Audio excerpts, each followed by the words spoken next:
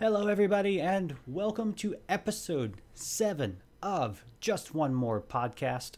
This is August 27th, 2022. We've got John from My Brain on Games. How you doing, John? I'm doing great. How are you? Well, I am still getting over all the various sicknesses that I had for about 10 days. I still have an annoying cough, but And we know now that at least part of it was COVID. I don't think the results were in last week. yeah, well, I last Saturday, which, by the way, for anybody out there, this is Jeff from Just One More Level. So last Saturday, I did take a test for COVID, came back negative, but then the following day, Corey tested, and his came back positive. And then I spent pretty much all week long, whether testing or taking all kinds of medication and working with my doctor to try to figure out just what all was going on. And it apparently all started with just seasonal allergies that led to a sinus infection, which then led to COVID. And so it was a nice little tsunami of illnesses that all just kind of piled on top of each other. But be that as it may, some people may think that would have meant that I played a whole lot of games, and I really didn't until about a day or two ago. So on the other hand, it slowed you down. yeah, there were a couple times that I was just looking at game screens, and I was like, I really want to play games. I just cannot sit up and focus and think to do anything. So Just gotta sleep and get your rest. yeah, but I am feeling much better. Outside As of you an cough into annoying the mic. I'm Yeah. feeling much better. Don't mind me. And so for the most part, like it's I am feeling better. There's an annoying cough that has decided to stick around, but I'm hoping that it doesn't stick around for too much longer, because I'm ready to be back to 100%. Today was actually the first day that I went back to work in about 10 days, so it was a little, having to kind of kick the rust off a little bit, because it had been a little while. Was it bothersome working with the cane? I mean, not really. I mean, I used it to kind of help knock some pieces off, so it was fine. It was fine. Yeah, it can come in handy. Yeah, that's but with that, I did play quite a bit of Triangle Strategy over the last 2 days. This is the podcast where you announce you have beaten Triangle Strategy. Right? Not quite. What? I am What? I'm pretty much at the actual final battle now. Now, are you sure? Yeah, I mean, I don't really see how else they could prolong things, because they definitely did a pretty good job of just padding out the last couple of chapters. Not a whole lot of combat, just a lot of characters talking and kind of setting up for this last battle. And but I am pretty much at the last battle. We are I don't know if you plan on playing Triangle Strategy anytime soon. I don't think I'll play it anytime soon, but it is a game I wouldn't mind giving a shot. Final Fantasy Tactics, it is not. Like it has some good tactical elements to it, but it is not as expansive as Final Fantasy Tactics is.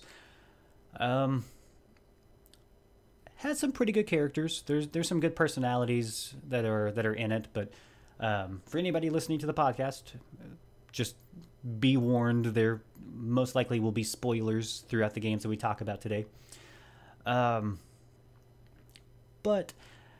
so I had mentioned this, I think a couple days ago, to you, but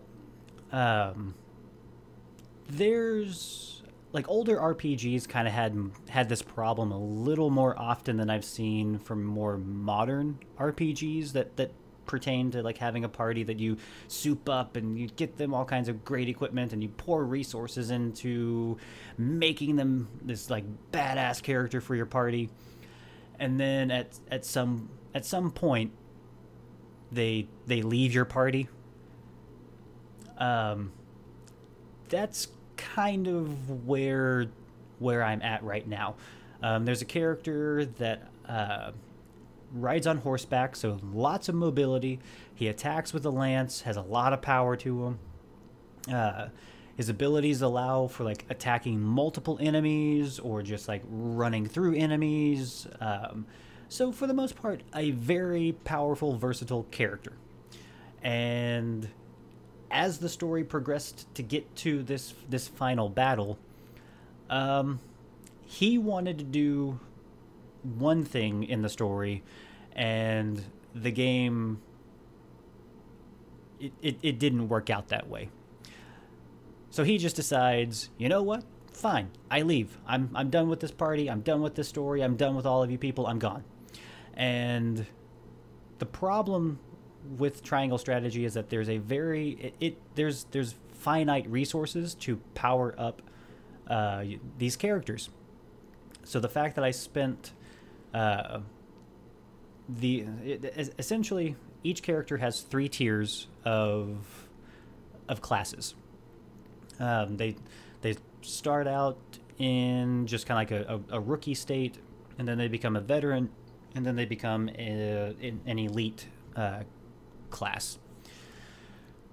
To go from rookie to veteran, you have to have these items called I think Medal of Bravery. And then to go from veteran to elite, you have to have the Medal of Honor.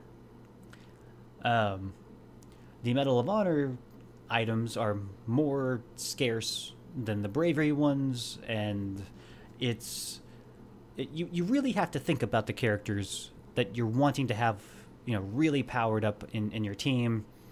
And it was just one of those very frustrating moments, because I was like, I thought RPGs had gotten past this.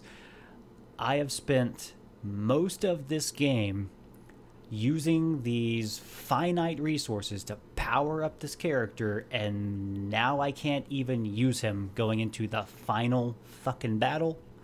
Like really? Yeah, I mean, counterpoint would be, and this is just me speaking, that stuff used to bother me too, because like you said, it's like, oh man, I wasted these finite resources on this character, now I don't have that character anymore, or those items. Like, one that comes to mind is like playing Skies of Arcadia, where, okay, well, I'm going to give this guy this weapon, I'm going to give this guy these items, and then, he left and he took those with him. Well, crap. Yeah. That used to bother me too, but anymore, it does not bother me as much, and I think I just come at it with the mentality of, well, that was a finite resource I used on this person, in your case to promote this guy, and I'm not going to have him for that final battle, but it made it easier to get to that final battle with him in my party, with me using that finite item on him. Yeah, he's not here anymore, so he's not going to help me in that final battle, but I would assume at that late stage in the game, you probably got a pretty deep roster of characters to deal with the final battle.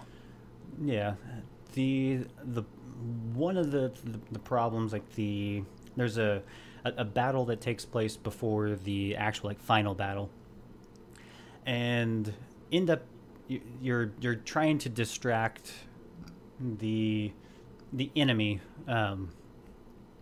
There's not really a time limit on it or anything, but essentially you're trying to distract the enemy while another faction of your forces are going around to the the southern wall of the holy state of Hyzant's capital city, so that they can blow a hole in their giant castle wall.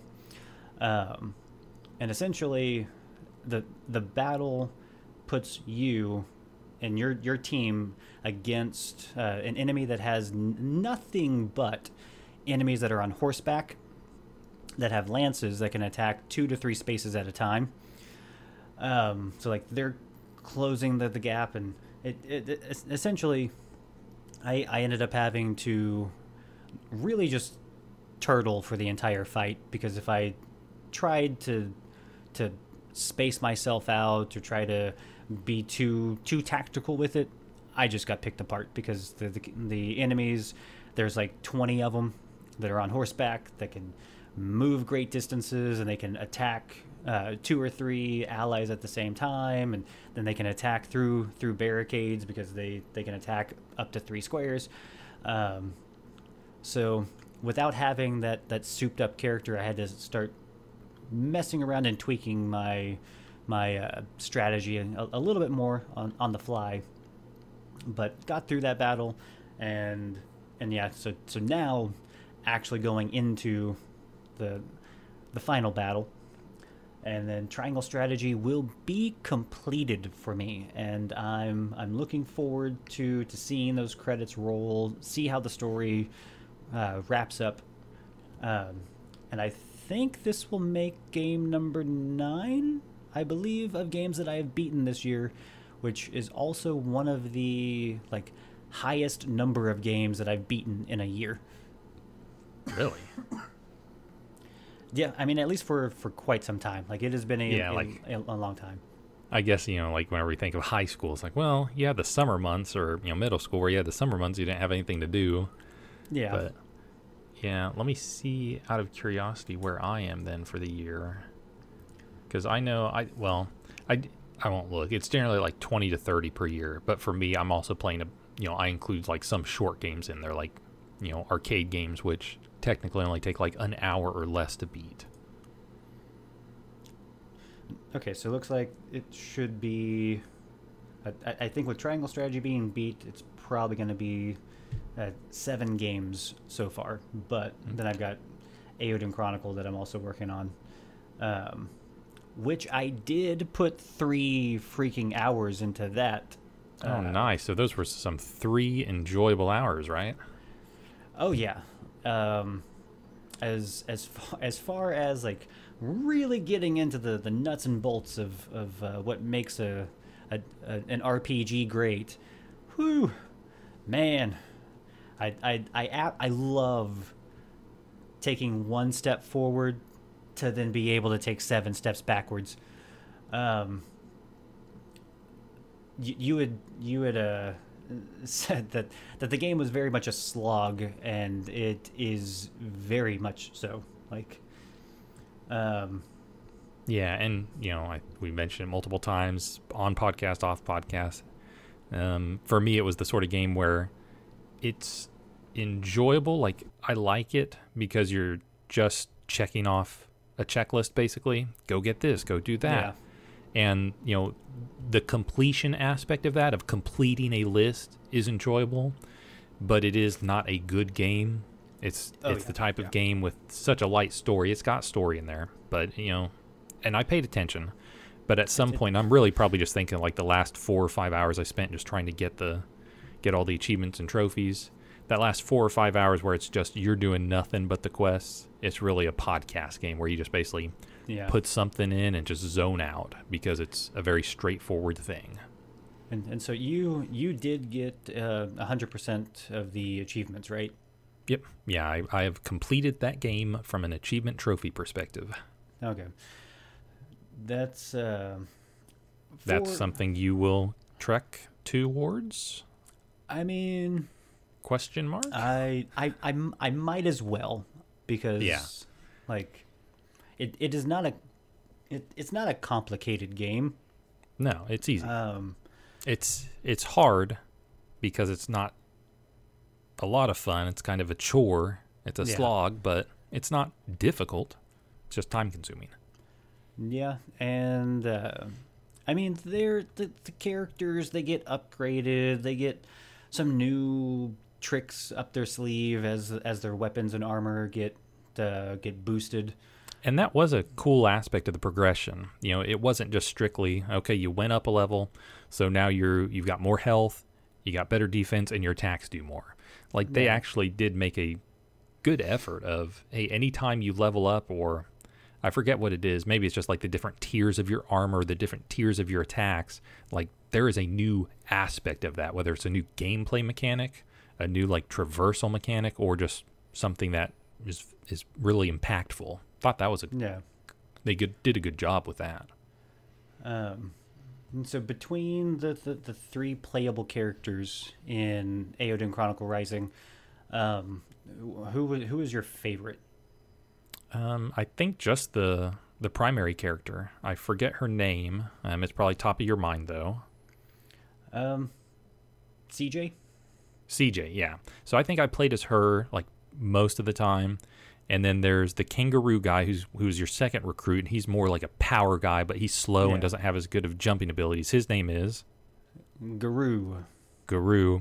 And then the third character you recruit to fill out that trio was the mayor.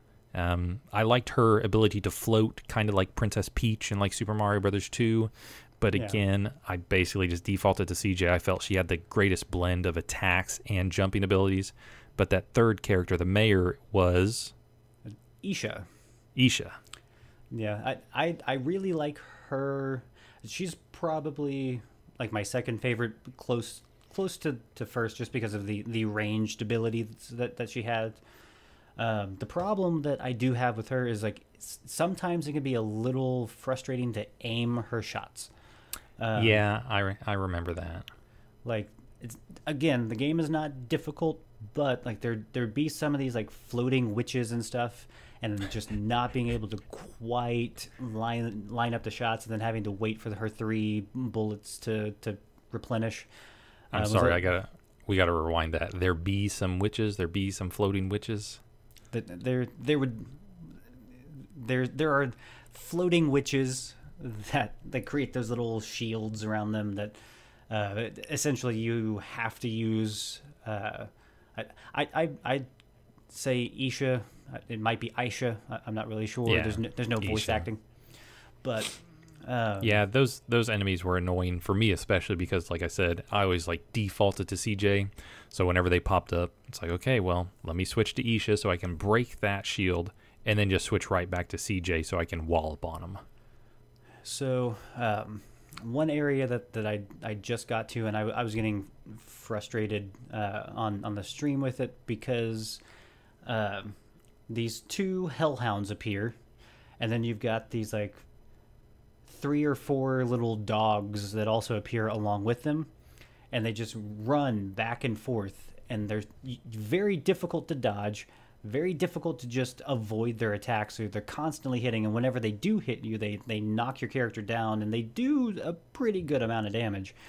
And so it just wound up with me just mashing the buttons, trying to do enough damage before I died. So like I wish that there was a little bit more of a way to deal with those without having to mash buttons, but And so you said you've picked it back up on stream. Have you been those 3 hours you put in this last week? Was that on stream and you doing the voices for the characters? Yep. So you're gonna finish out the game in that manner? Yeah. Finish it up. Get the entire playthrough streamed through Twitch, and then exported to YouTube for anybody that's interested in the story and the characters, but not wanting to also go through the amount of fun that I'm going through playing the game. Maybe somebody just wants to come watch you get frustrated fighting hellhounds. Yeah. But yeah, that's one thing that is just so enjoyable, because I going through the Snow Peak area, going through the summit and the crest and all that kind of stuff, and then you take one step forward, and then the party's like, we should go back to the town and go talk at the tavern. It's like, Or how about we just, continue going forward so that we make more progress than having to do this whole thing over again. Um, Luckily, there's fast traveling, and it does load pretty quickly whenever going to different areas, but it's still just kind of one of those things, like dealing with the barrows and having to find the exact way to go in and out of those so that you can get back to town it's a little frustrating. Yeah, I will say the fast travel was really well implemented as well. Like there at the end, whenever I'm basically just completing side quests, it's so helpful to be able to, okay, let me go to this little dungeon, get the items I'm needing, and then just go back to the entrance of the dungeon. But from there, go into the quick travel menu, and the town with its multiple sections. I'm so thankful they didn't just have like a one quick travel point for the town. Like, okay, just go to the town center, yeah. and then from there you have to branch off. It's like, no, they had a fast travel point for every little screen of the town, so it was very helpful towards the end. Yes, especially as the town grows and you have more people and you're going through all the different like side quests and stuff, and it's like, okay, I need to go here. I'm so glad that I can just bring up the menu and go there. But so with that, I've almost completed the gold stamp book thing. I think there's one more. I think there's one more past the gold stamp book that I have to collect. Yeah, I'm trying to remember. I think there's maybe a platinum stamp book, and that's basic. I think gold stamp maybe is what you get for completing this, is what you get around the time you beat the story, and then there's one more to complete. Or maybe I have it wrong. Maybe it's platinum is about the time you beat the story, and then you have one more after that.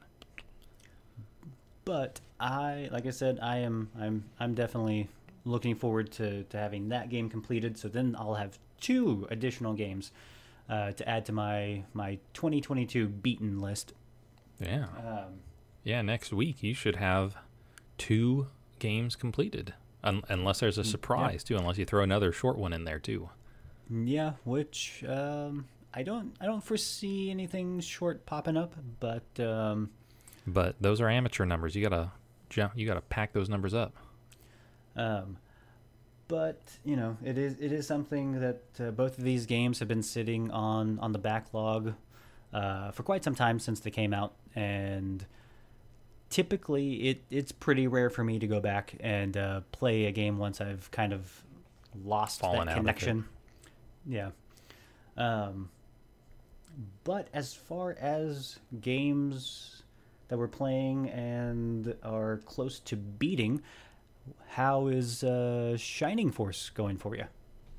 Shining Force is good. In the last week since we talked about it, I think I've put in about another 6 hours. I think last week I said I was a little more than halfway done. It seems like with the sessions I had today, that I am right near the end. I seem to be very close to beating it, and just kind of quietly trucking along. And it's a fine game, fine old tactical RPG, strategy RPG. Came out in '93, so there are some advancements that I want to say I'm used to, but are very appreciative. Generate feelings of appreciativeness, like whenever I play the newer Fire Emblems, like being able to see the range of enemy units, so then I can decide where I stick my units, or kind of to know what sort of enemies or terrain is going to be in the upcoming battle, and then I can customize my party to fit that. Those sorts of things aren't present in this, so there are some times where you just go into a battle, and I think there is a way I can just exit out of the battle by using the main character's egress magic spell, which I think just basically gets you out of the battle, that I could then use to basically, okay, let me get a sneak peek at what I'm going to be dealing with. Oh, there's a lot of mountains and terrain that's really going to slow down my on-foot units.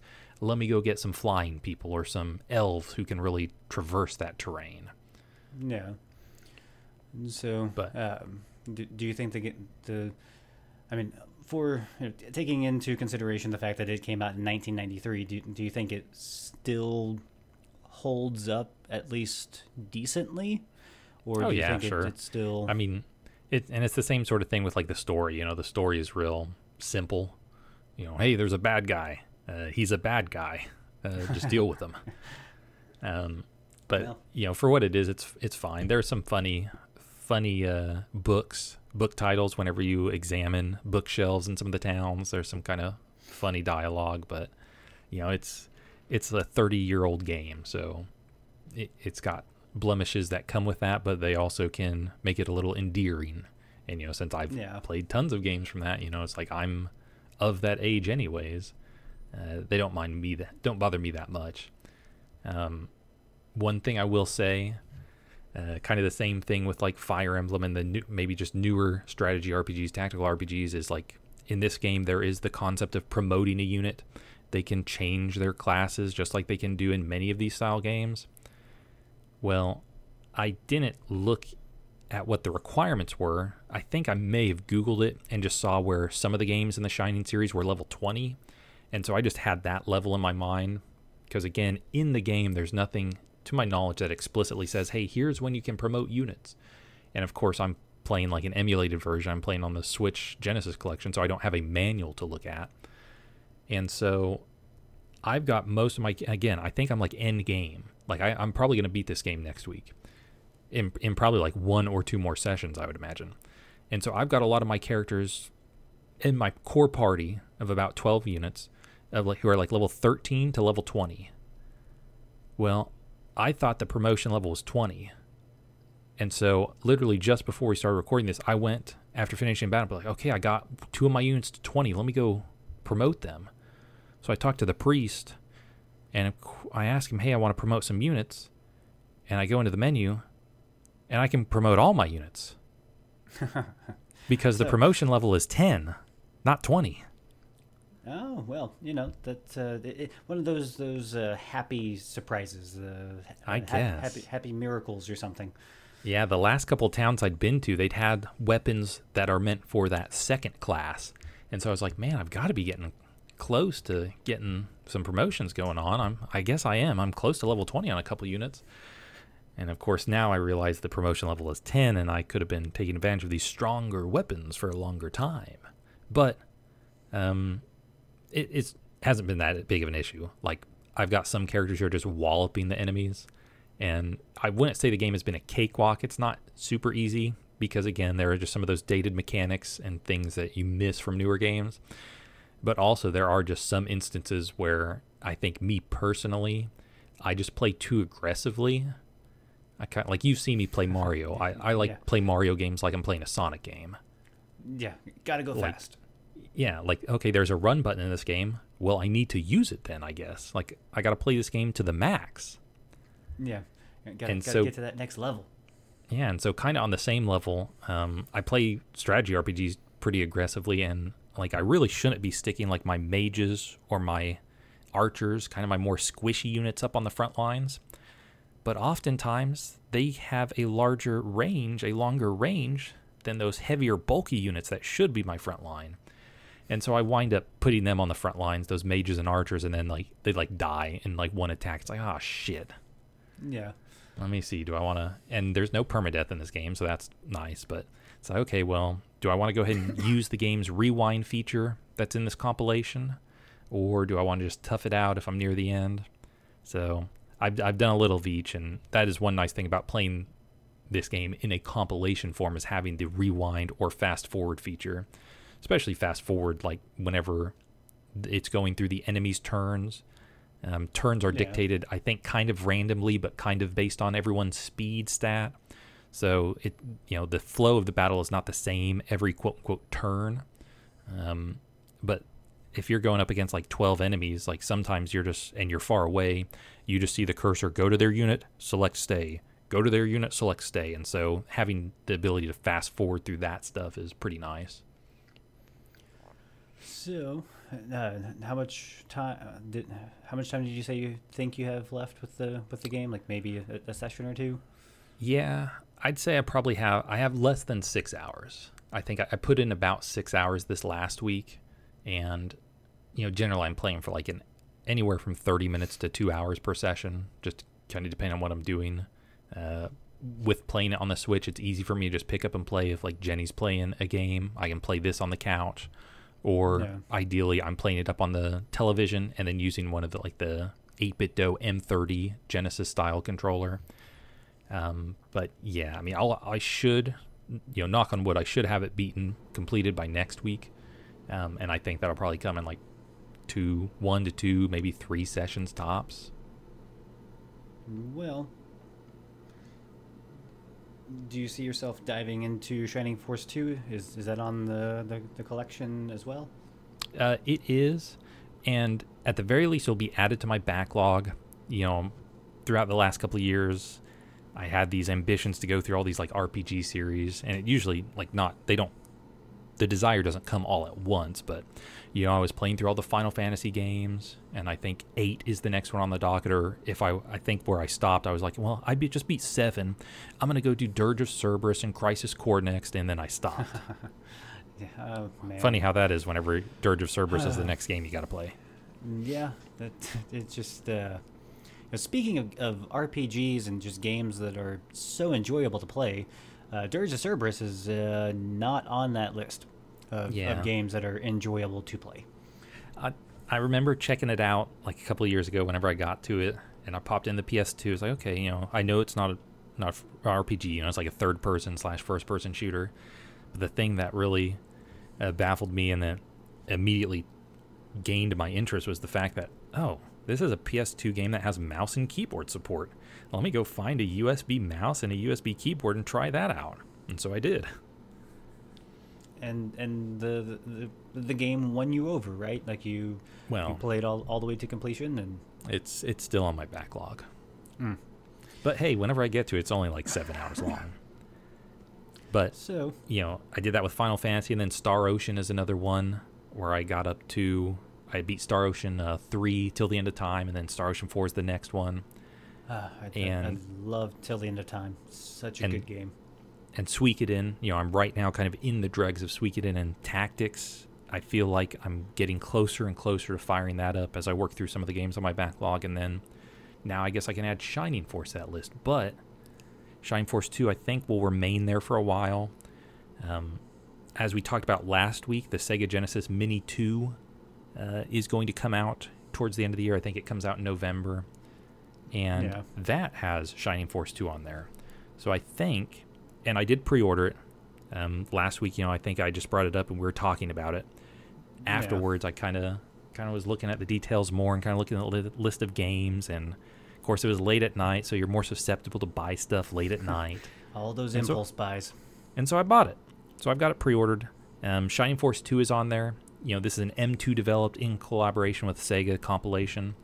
And in fairness, the Sega Genesis Collection compilation that's on like the Switch, the PS4, the Xbox, the PC Steam, it's not the greatest quality, but there is a lot of quantity to it. There's a lot of good games there. So I think I may wait to dive into Shining Force 2 whenever I get that. Just to have a better emulated version of Shining Force 2. Yeah, just get some of those quality of life improvements. Well, there's not any quality of life improvements. I mean, it is the game. The game is going to be the same across both. It's just going to be more true to life. It'd be more like I was actually playing the cartridge version. True. So,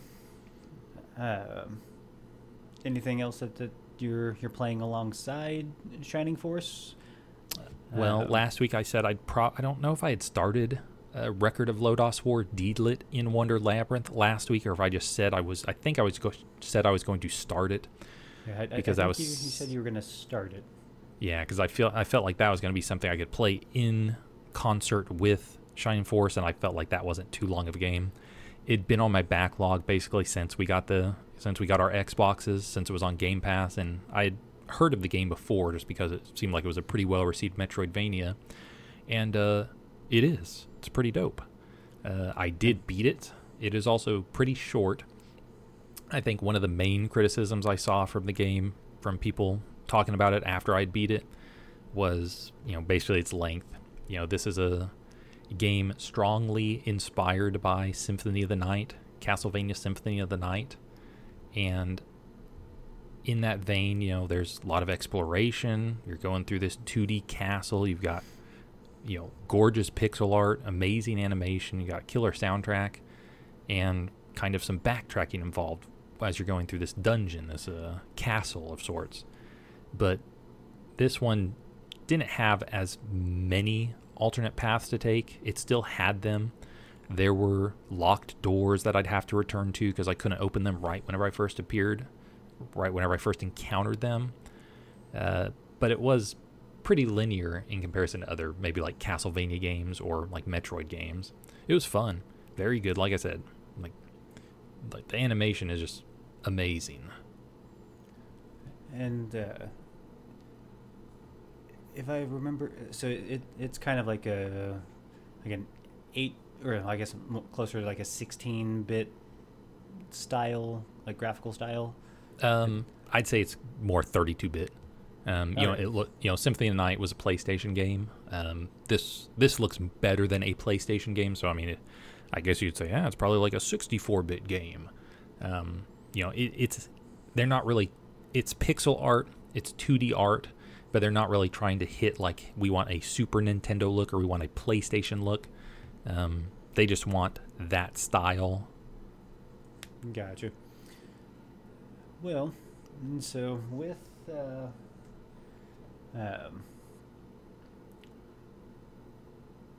games that we're playing, it seems like you've completed one. We both have about 3 that are really close to being completed.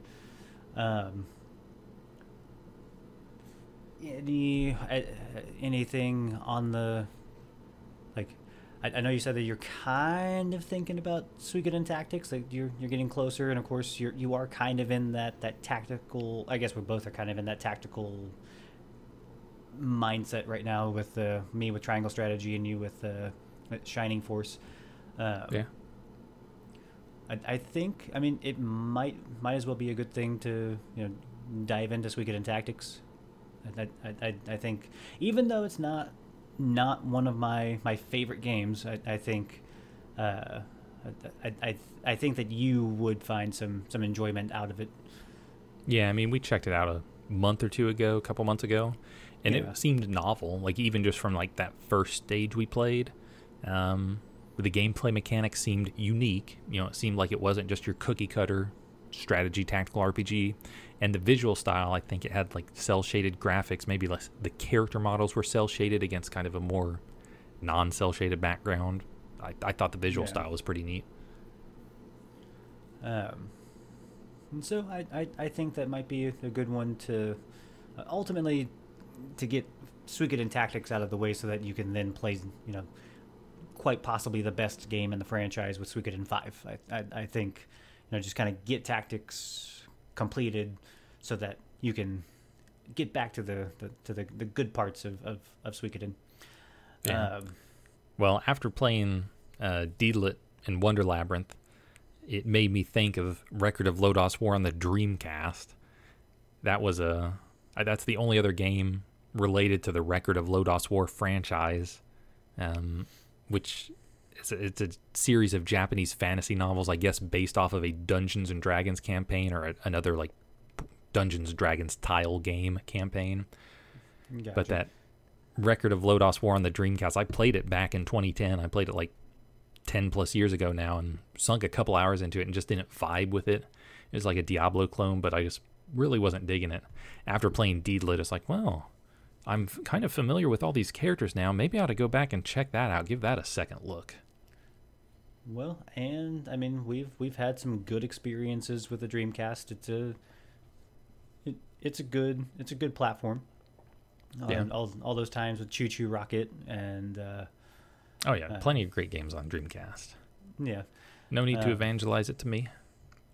That's if only Sega wasn't getting in their own way, they could have had a better run at it.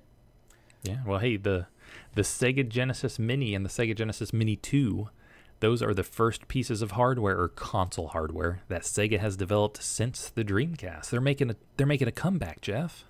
I mean, if Atari can do it, Sega can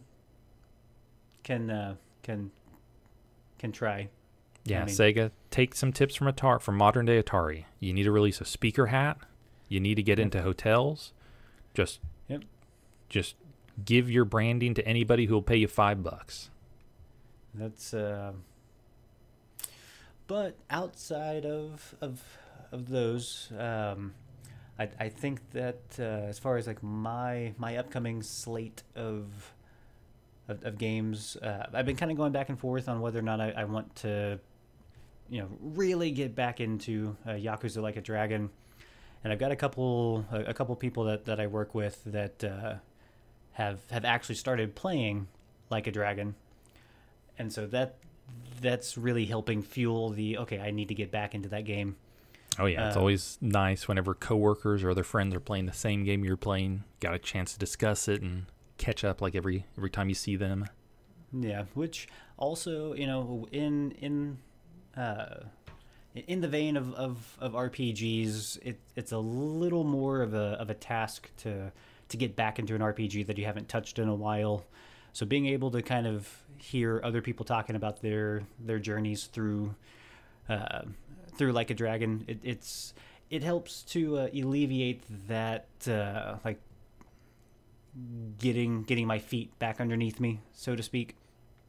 As far as just what the characters are doing, where things are at as far as the story and all that. So I think once Triangle Strategy is completed, Yakuza Like a Dragon will be the game that I go back to. If I remember correctly, I think I was over halfway done with the game, so there shouldn't be a whole lot of time left with it. I don't foresee myself going for the platinum, and I think that's going to help me get back into the game and just complete it. Yeah, just focus on the narrative and be like, okay, I can just knuckle down, not try and go above and beyond. Yeah. And then possibly get myself into the Vita and PS4 Killzone games to wrap those up, because those won't, as far as single player wise, they're not going to be long games. So those will be fairly easy to get back in. And then just continue seeing that the 2022 beaten games list just continue to grow. So, cool. Well, kind of another spin-off of Deedlit for me. It's turned out to be like a launching pad. After I beat Deedlit, since it was so inspired by Symphony of the Night, I thought, well, Symphony of the Night, the 360 version, it's backwards compatible on Xbox. Let me pop that open, and that kind of produced a quandary for me. I'd played that back whenever it released on the 360, but my saves were still on the 360. Well, I want to play on the new Xbox, the one I have hooked up to the TV, so I went and got the 360 out of the storage room, out of the storage box, because whenever we bought our Xbox, we bought that bundle, whatever the bundle was that gave us Game Pass Ultimate, which going along with that means we have cloud saves. And with cloud saves, I can take those 360 saves, put them in the cloud, and boom, I got them on the new Xbox. So I did that for Symphony of the Night, and it was pretty cool to pop that in and be able to look at my 15-year-old save, literally saved from 2007, and be like, hey, I can resume that game. I had beat it back then, but there was 2 achievements left, and I never explored the full castle, all 200.6% of it. Well, but in that process, I started going through. It's like, okay, well, I've got the 360 out. Let me go ahead and just put any backwards compatible 360 game save into the cloud. That way, I don't have to keep lugging this thing out if I decide to go play a different game that I had a save in. Yeah. So I went through and did that all Thursday night or something. I think I beat Deedlit on Thursday or Wednesday, and then I went and did that right afterwards. And that was kind of a tedious process. It would have been nice if there was a feature or a function that just basically let me pick all my game saves or all backwards compatible game saves and just put them into the cloud. But instead, I had to go through the storage one by one and just basically, okay, let me select the game, let me find the game save, let me move to the cloud, and then we go back and it processes it in the background. But it was a tedious process, but again, for someone like me who kind of likes checklists or cleaning, organizing, that sort of stuff, it was still kind of fun. It was a trip down memory lane, as it were. Going through and seeing, okay, all the games that I'd played. And it was also, besides being trip down memory lane, it was helpful just seeing, okay, well, here, let me go through a list as well while I'm doing this to see what all games are backwards compatible. And then of those saves, some of them, I actually have some saves for you too. Oh, really? Yeah. Now, I could not move them to the cloud because I think once you move it to a cloud, then you retain ownership of it. So then I don't, I think if you tried to use it and be like, this is all messed up. But like, of course, Army of Two, which we played not too long ago, like your save is on my 360 or on my memory stick. And then a real old one, Far Cry Instincts Predator. You have a save on there, God. Probably like our multiplayer stats or whatnot. Yeah. So at some point, we'll have to move those up, get your saves moved up to the cloud. Most of the games only had like 1 or 2 save files, probably just like a normal save and like an auto save.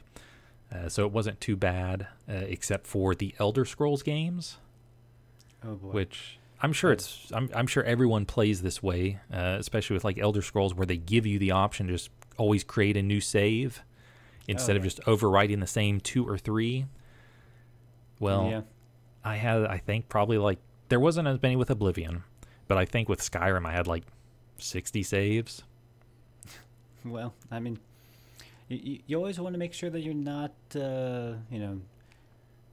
going too far down a story path and not being able to go back to, if you see how a story's developing and you don't like it, being able to go back is very, very crucial.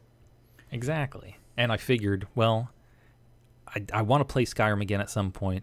With that original version, I have a lot of achievements left to do there. So I don't even think... No, I did beat the main story, but there's other quest lines I didn't complete that I'd like to get back to at some point. But I figured, well, I've got the 360 out.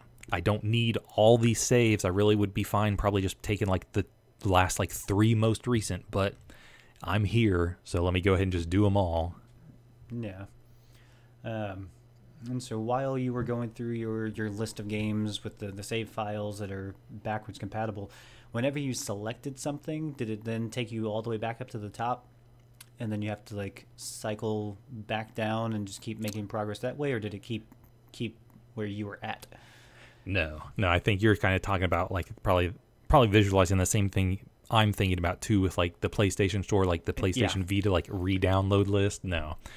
Thankfully, it was not like that. Basically, I'd go into the game, select the save, move it, and then I'd just basically back out, and it just keeps backing you out 1 level. So I would just have to hit back like twice, and then I'd be back to the list of contents on the hard drive. Because that's you and I have talked about this in the past about how with doing anything with the PlayStation Store, either on the Vita or the PS3, going through that god-awful download list for...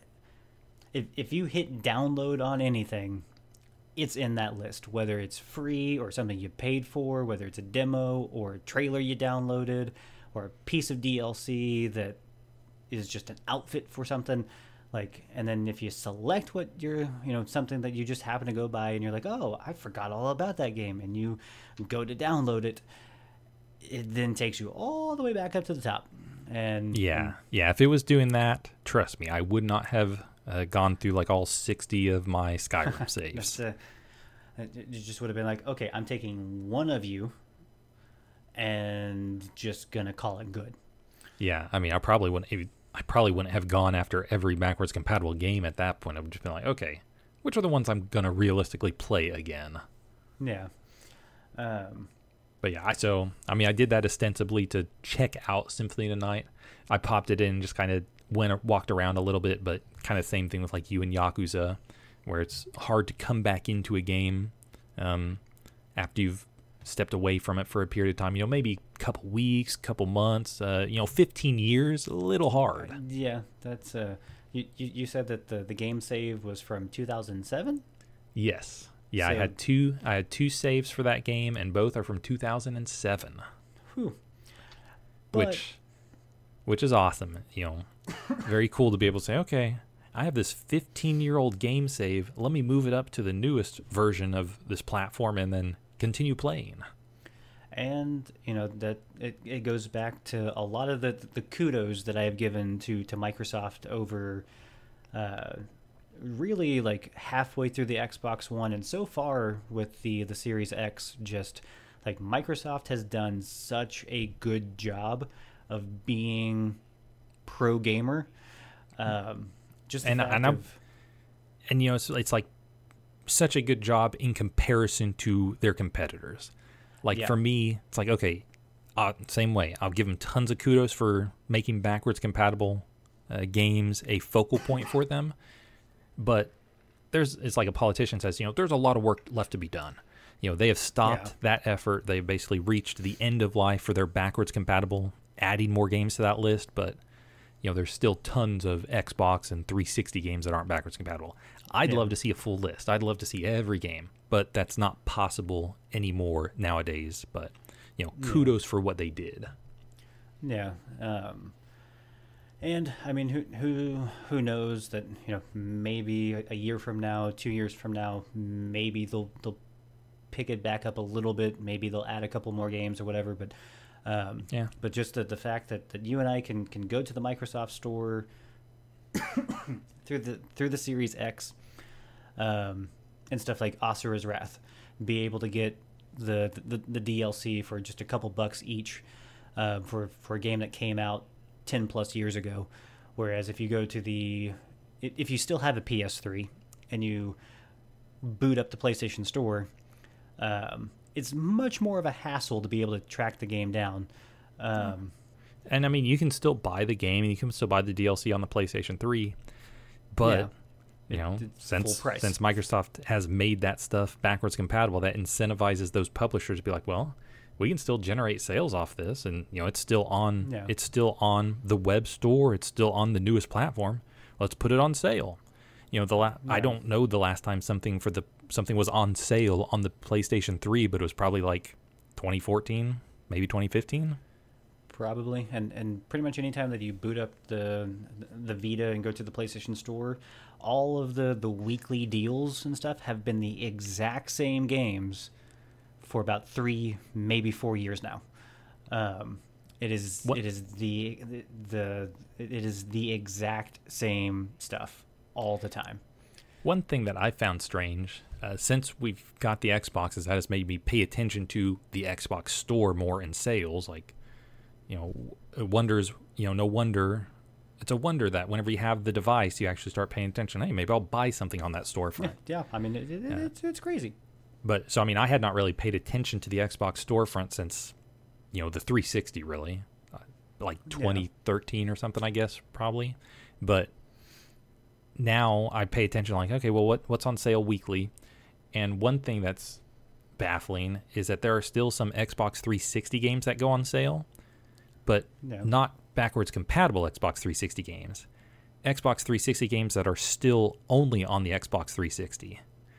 Like every week there's like 1 or 2 games that are just isolated to the 360 that go on sale. So I mean, even though we are, when did that platform launch? 2005. Even though we're like, closing in on 20 years from the time this platform debuted, there are still items on that storefront that go on sale. Yeah, and like what you pointed out, like that go on sale that are not compatible with the current generation of hardware. Yeah, But- that you can only play on this 20-year-old device. Yeah. This nearly 20-year-old device. Well, and so much of like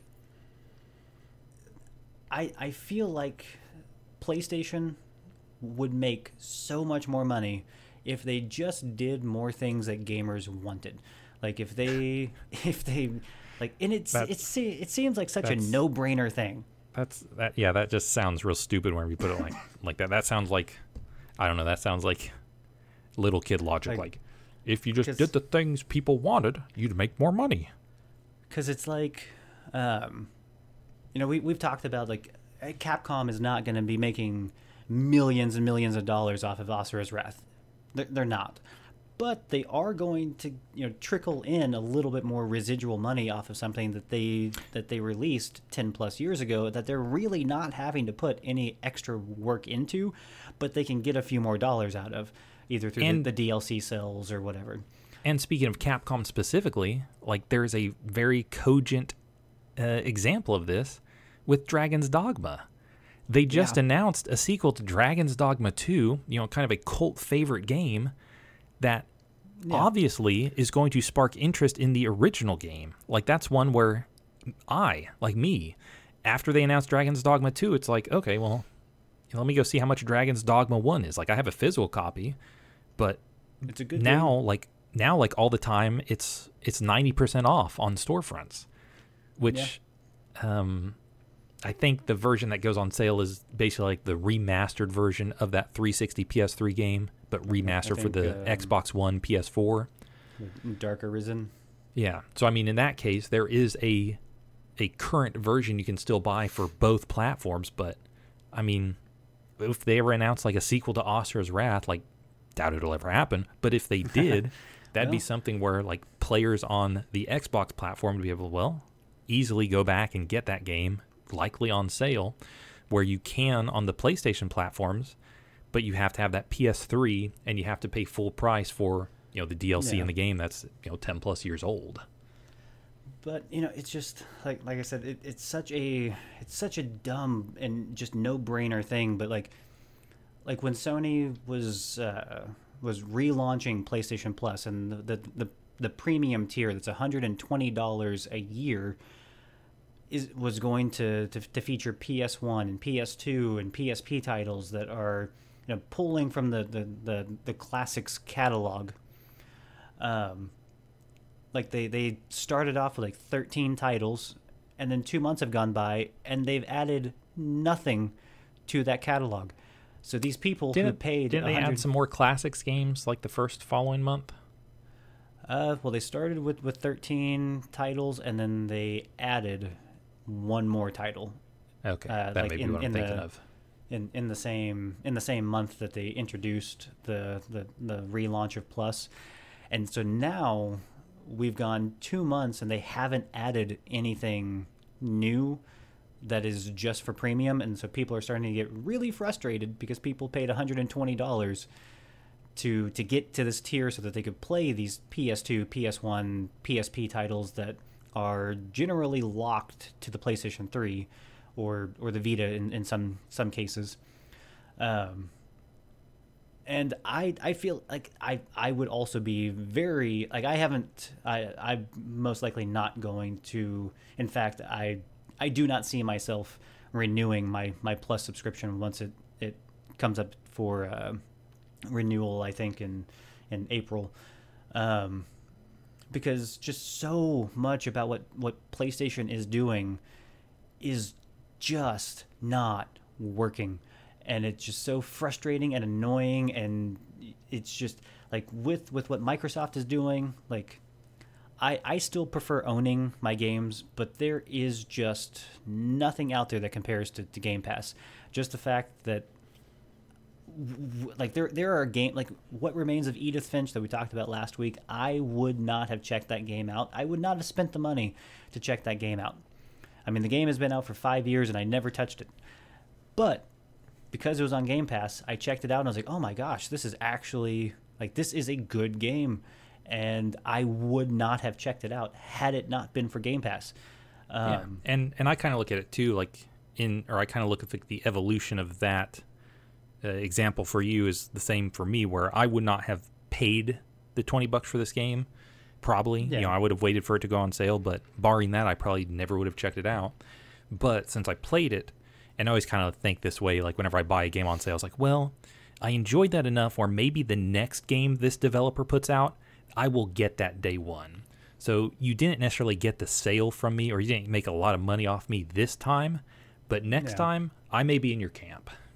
Yeah, and like Tony from GamerVision, typically, he says that if he tries a game out on Game Pass, and it ends up leaving the catalog, or before it leaves the catalog, he'll go ahead and buy it to support the developers, or he'll buy the DLC that surrounds a title if he wounds up liking the game. And I mean it's Game Pass has proven to be a really good avenue for trying out games that like Tunic is another title that I probably would not have checked out because I'm not really a Zelda fan. But that's good because this is not hugely Zelda game. I mean, true. So being able to try it out, and like it's just Sony keeps stating that with Plus they're not going to be doing their first party titles day and date, and that just they fine, whatever. But yeah, it's just like with what Microsoft is doing with Game Pass, and anything that's on Game Pass has a 20% discount through the Microsoft Store, and just the fact of just the backwards compatibility efforts. I do wish that the UI wasn't so cluttered, and I don't know if you're getting more comfortable with it, but like I still kind of get that jarring, like I don't know where things are at. Yeah, it has not bothered me that much. Like system menu stuff, I find pretty easy to navigate.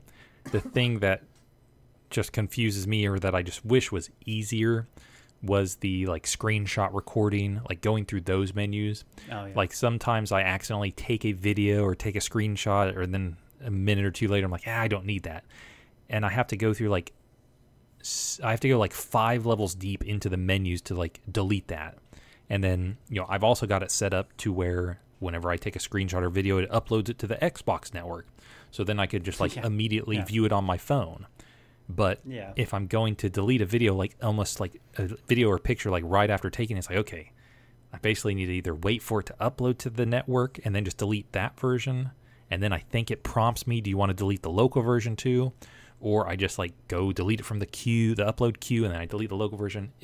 I just wish that stuff was a little simpler. Like it seems pretty easy to navigate on the Nintendo and Sony devices, Sony platforms. It seems troublesome. But yeah, the system menu I find pretty simple, pretty easy. I do like that it is fairly customizable. Like I did start going through and kind of clearing things off of the main dashboard, just clearing some things out, like the entertainment or the movies and stuff. Like I'm not really using my game platforms to buy movies. And to be fair, I only stay like basically like 3 levels deep on that top level menu.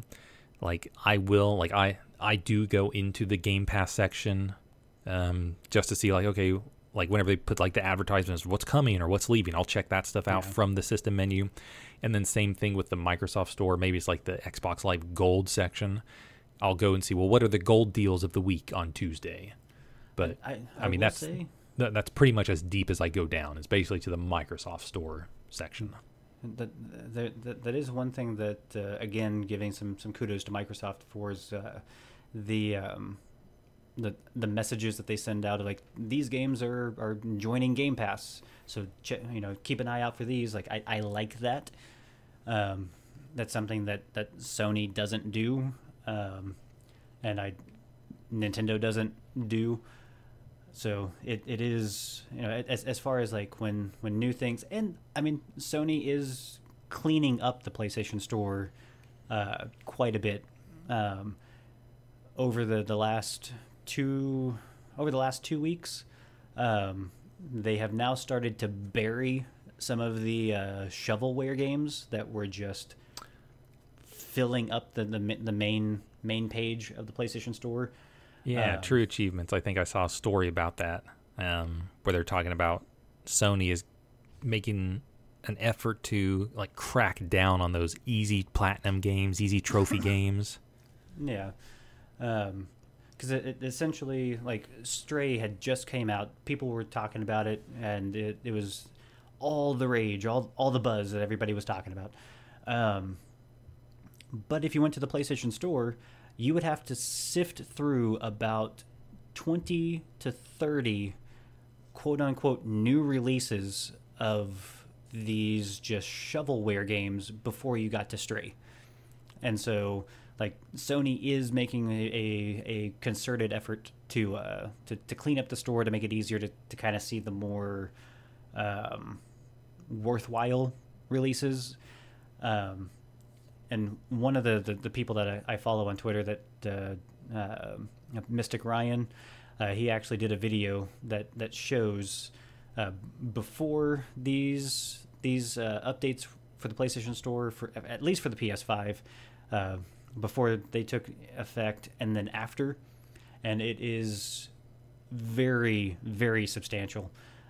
Because before the updates, like, there were 3 or 4 versions of the exact same game that the developer or publisher just put like a plus or ultra or something on in the exact same game. So you would end up having 3 or 4 of the exact same game just taking up the new release games section on the PlayStation Store.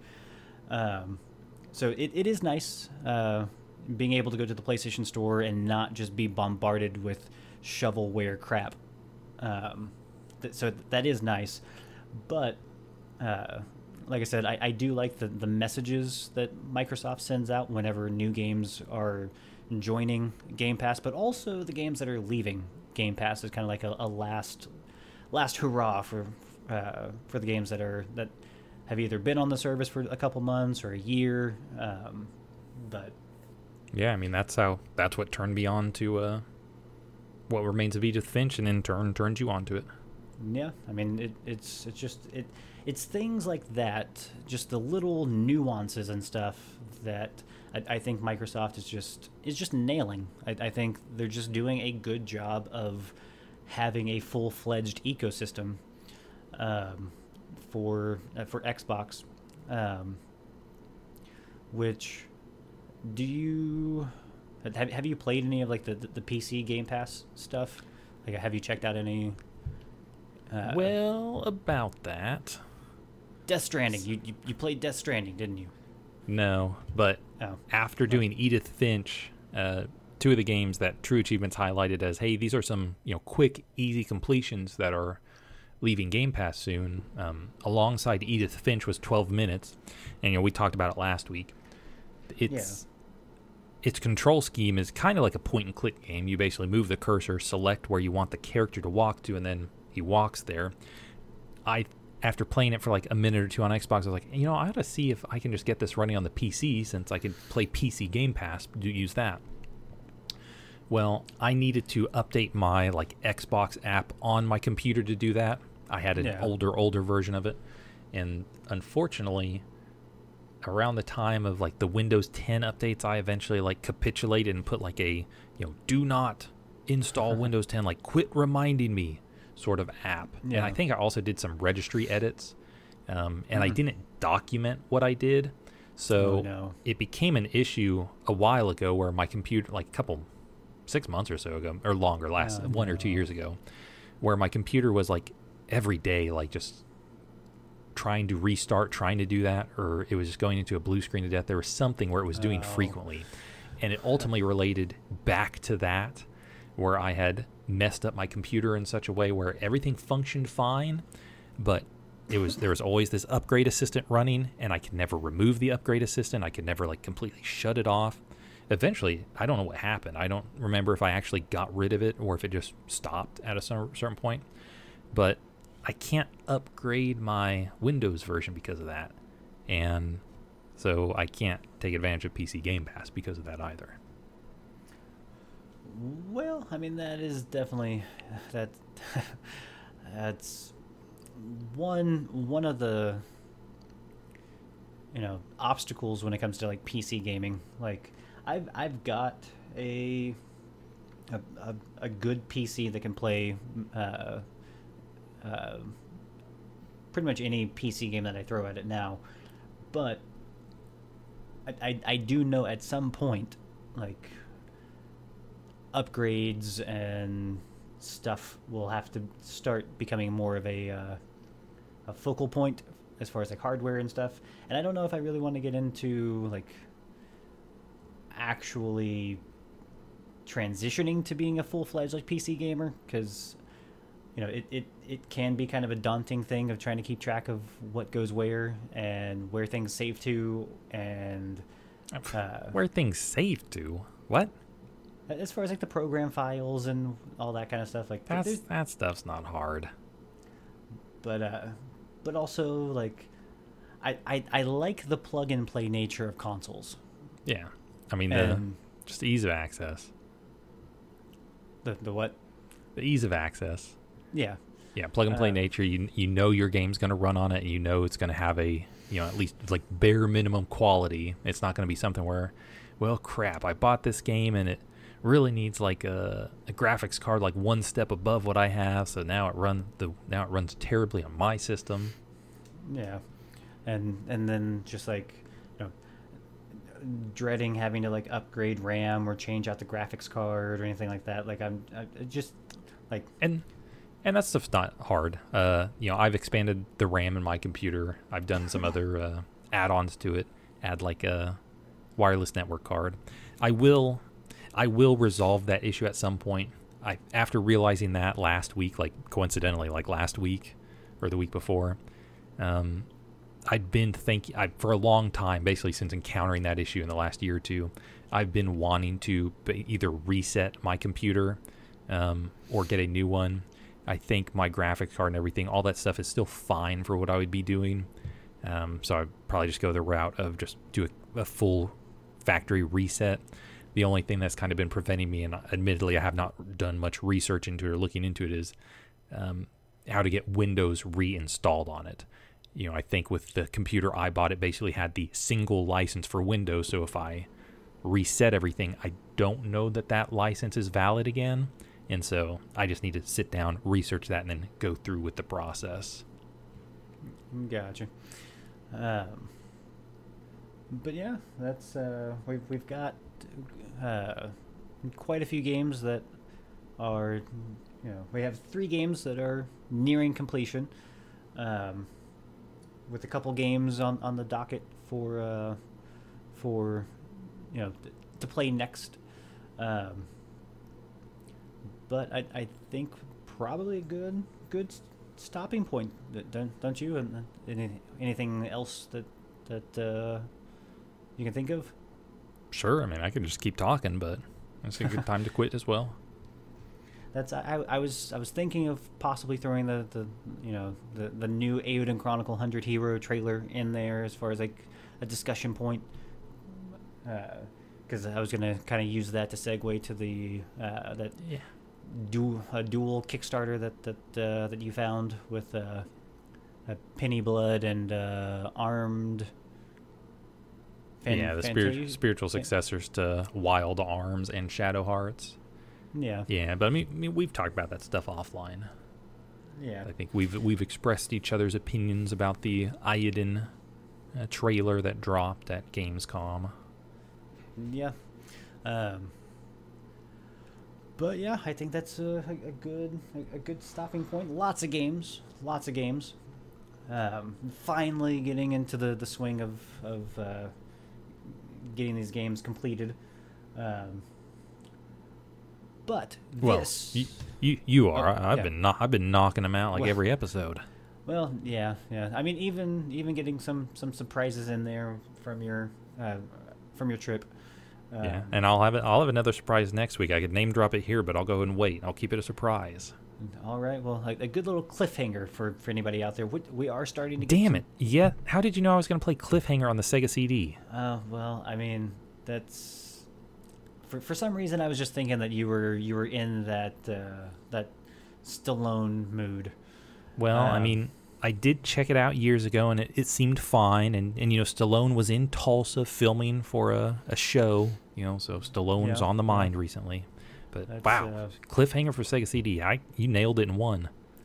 I mean, usually you're the one with the just encyclopedic memory of things, and you're able to kind of use that to make some pretty profound guesses. But every once in a while, I get some surprises in there myself. So, but this has been episode 7 of Just One More Podcast. Just One More Podcast. Wow. Okay, let's do that just one more time. Yeah, that's just so. But yeah, this has been episode 7 of Just One More Podcast. I am Jeff from Just One More Level. And this was John from MyBrainOnGames.com. And you'll hear us again with the next episode, episode 8 of Just One More Podcast, here on Anchor or Spotify or Google Podcasts, or finally, Apple Podcasts. So, see you next week. Bye-bye.